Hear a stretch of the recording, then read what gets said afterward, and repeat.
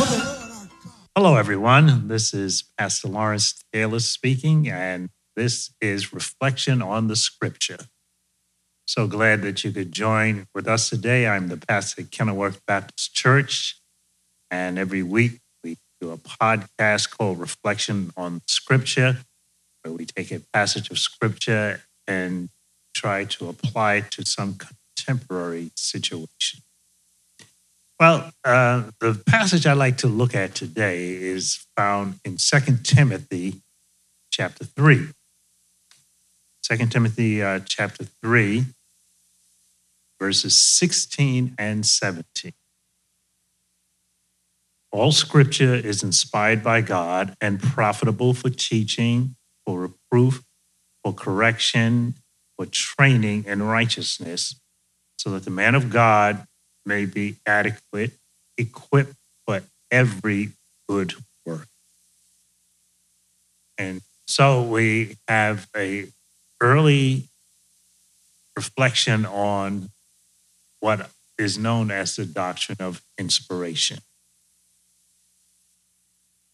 There is a great divide among Christians today.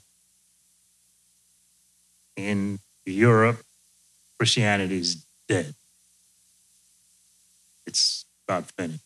But in the United States, two major divisions, especially when it comes to theological issues, are those who hold to the integrity of Scripture and those who reject the notion of divine inspiration. That Scripture is not divinely inspired.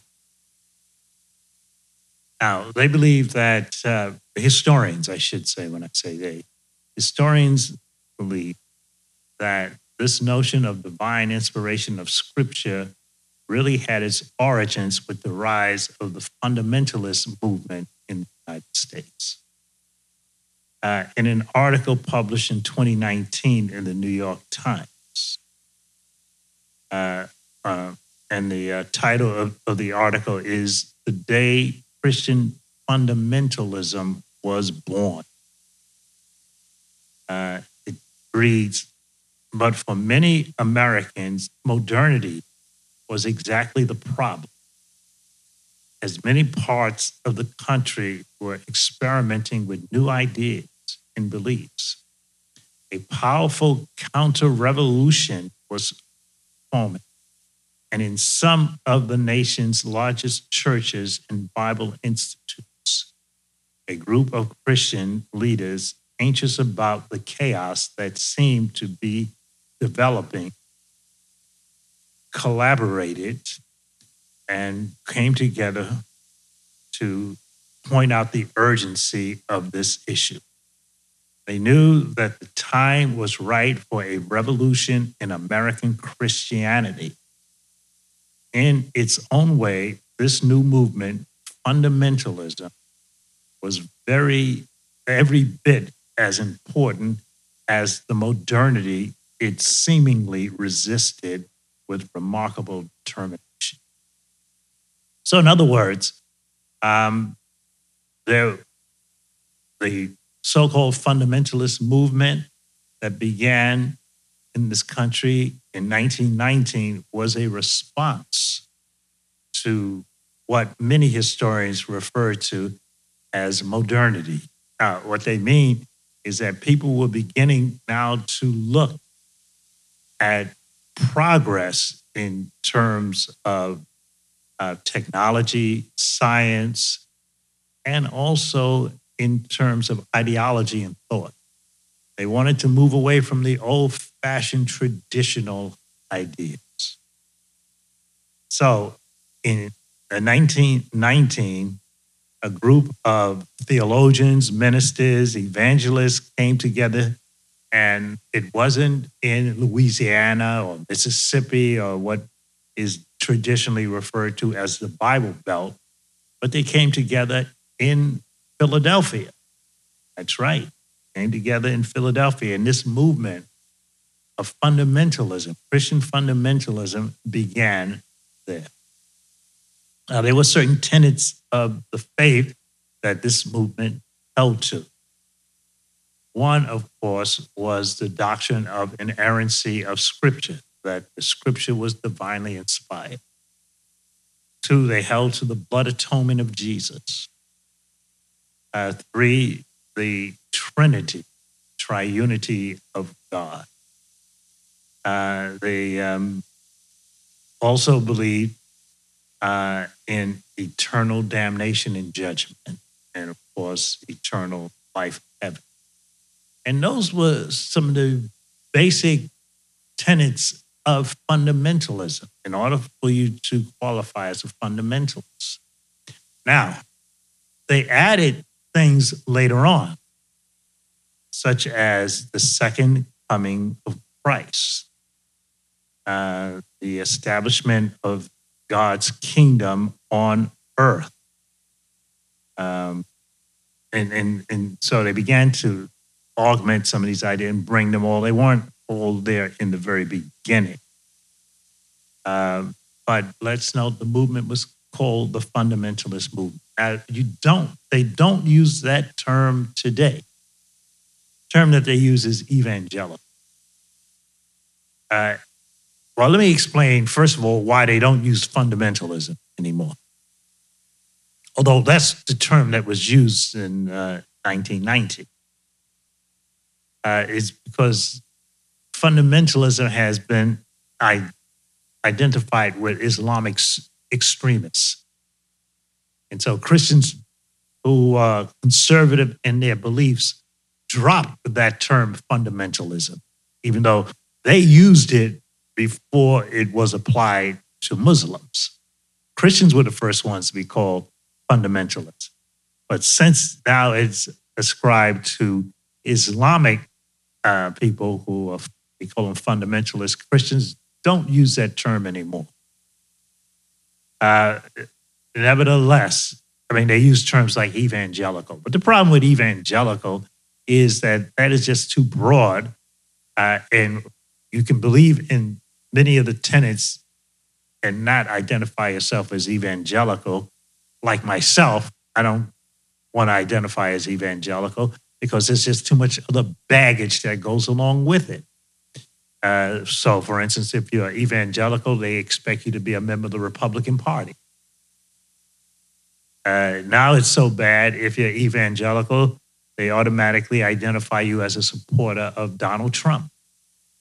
And so all that's just nonsense. That's why I don't identify with that term evangelical. I just refer to myself as a biblicist, a person who is committed to the Bible. But let's know that historians wrongfully say that this was the beginning of this movement when people committed themselves to the inerrancy of Scripture. Well, that is just not the case. By the way, let's keep something in mind. In 1925, in Tennessee, there was one of the most important cultural trials in American history, and that was the Scopes trial. John T. Scopes, a biology teacher, was arrested. And you know what he was arrested for? He was arrested for teaching evolution. That is right. He was arrested for teaching. Now you're arrested if you don't teach it, okay? But then he was placed under arrest for teaching evolution because that was against the law in Tennessee. The notion was creationism. And that is, when I say creationism, that's Genesis. Creationism is just a fancy way of saying you believe in the book of Genesis. Well, this teacher, John T. Scopes, refused to subscribe to that. And he insisted on teaching Charles Darwin's theory of evolution. So he was placed under arrest. Big trial pursued. It's called the Scopes monkey trial. And the reason why it's called the monkey trial is because a monkey trial means that the verdict has already been decided even before the trial. You know, like when Jesus was put on trial, that was a monkey trial. But they had already decided what the verdict was going to be before they put him on trial. So that's the case with this John T. Scopes trial.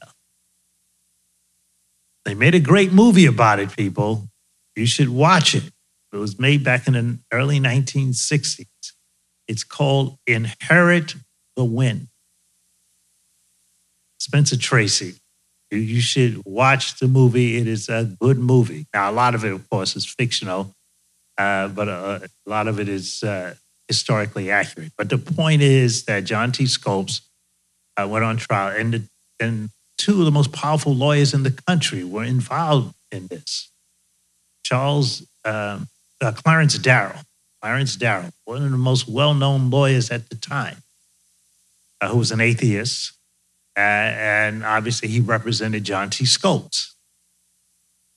The other one was Bryan, Jennings Bryan, who ran for president more times than Richard Nixon, and he never won.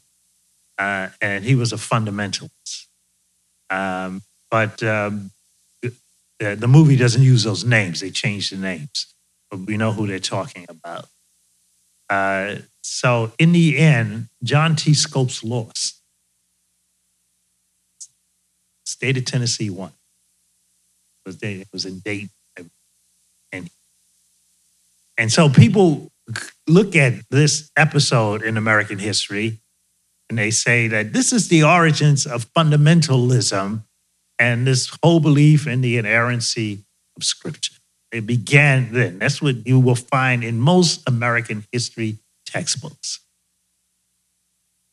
So today we're going to dispel that myth because it is clear that in the Bible, people believed in the inerrancy of Scripture.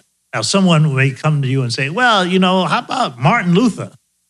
Martin Luther, not Martin Luther King. Well, he didn't believe in the inerrancy of Scripture either, but I'm not going to get into that. But Martin Luther, the reformer, he had a peculiar idea of inerrancy. He felt that some books were more inspired than others. So, for instance, the book of Romans was at the top. He had a hierarchy of inspiration. At the bottom was James, the book of James. He put that at the bottom, along with the book of Revelation. He referred to the epistle of James as an epistle of straws. He didn't mean that in a complimentary way. So here's the guy who started the Protestant Reformation, yet he didn't hold on to this rigid doctrine of inspiration of Scripture and inerrancy of Scripture. But in our passage, it is clear that Paul did. Right? Paul, who wrote 2 Timothy, his last letter, wrote in verses 16 and 17, all Scripture is inspired. Now, the word inspired is a crucial word there because that word means it's God-breathed. God blew Scriptures out. It was God who actually was the one responsible for the manufacturing of the divine revelation of God. He just used human beings and their personalities to write it down, to record this inscripturated revelation. But it is God who was the one who moved. And it says, all Scripture is inspired by God and profitable for teaching. Now, no, all Scripture. Well, someone might say, well, wait a minute. Did they have a New Testament back then? No. So they say, well, that means Paul was only referring to the Old Testament. Okay, yes, he was. But let us note that the New Testament is also identified later on as Scripture. Right? It is identified, for instance, in 2 Peter chapter 3. It's called Scripture. And he says all Scripture is inspired by God. Therefore, note what he says. As a result of all Scripture being God-breathed, manufactured by God, it is profitable. Profitable for what? For teaching. Well, that is what the man of God should be doing, teaching the word of God. Not teaching sociology, not teaching psychology, not teaching any of those other things. He ought to be teaching the word of God. He says it's for reproof. And that word reproof has a number of different meanings. It could mean to convict, to convince, to expose, to rebuke. It has all of those meanings. And I believe all of those are encompassed in this word reproof. It's good for all of those things because it exposes the truth, but it also exposes a lie. That's the important thing about the word of God. It exposes a lie. It is good for correction. Well, the word of God will correct your misconceptions about life. And it says for training in righteousness. So that means that in terms of being prepared for the work of the ministry, you should be prepared scripturally. I think it's a shame when you have pastors who are biblically illiterate. And you have so many. I remember in seminary, now listen to this, in seminary, we were having a discussion, a bunch of pastors, and I said, well, Jesus was poor. Well, this pastor of a pretty sizable church, Jesus wasn't poor, Jesus was rich. And I said, well, the Bible says, and he interrupted me and said, I'm not talking about the Bible, I'm talking about Jesus.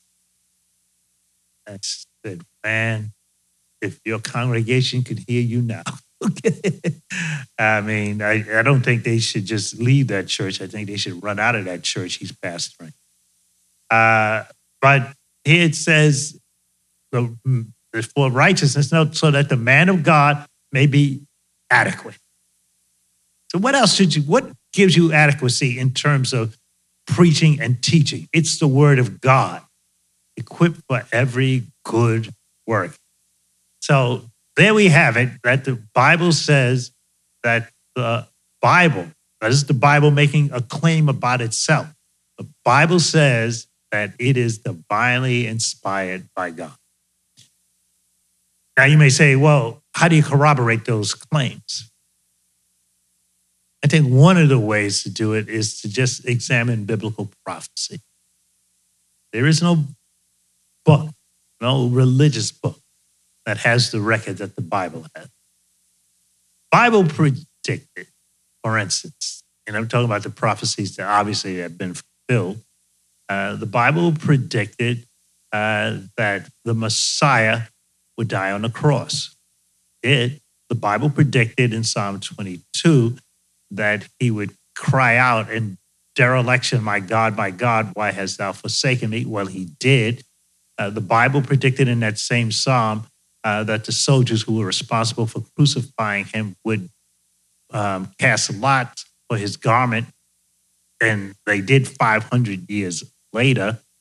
The Bible predicted over 500 years that the Messiah would be born in Bethlehem. And you see that in Micah chapter 5. The Bible predicted that Jesus would be rejected among his own people. Well, you see that 750 years before it happened in the book of Isaiah. Now, what book has that kind of record? None. I remember speaking to a relative of mine who said, but those are just generic prophecies. I said, you know what the word generic means? It didn't sound like you do. There's nothing generic about that. This is clearly specific. So that's just an example of its authority and its reliability. So the doctrine of inspiration did not begin with the fundamentalist movement in the United States. It goes back to the time of the Bible. So I hope you got something out of this, and I'll see you next time.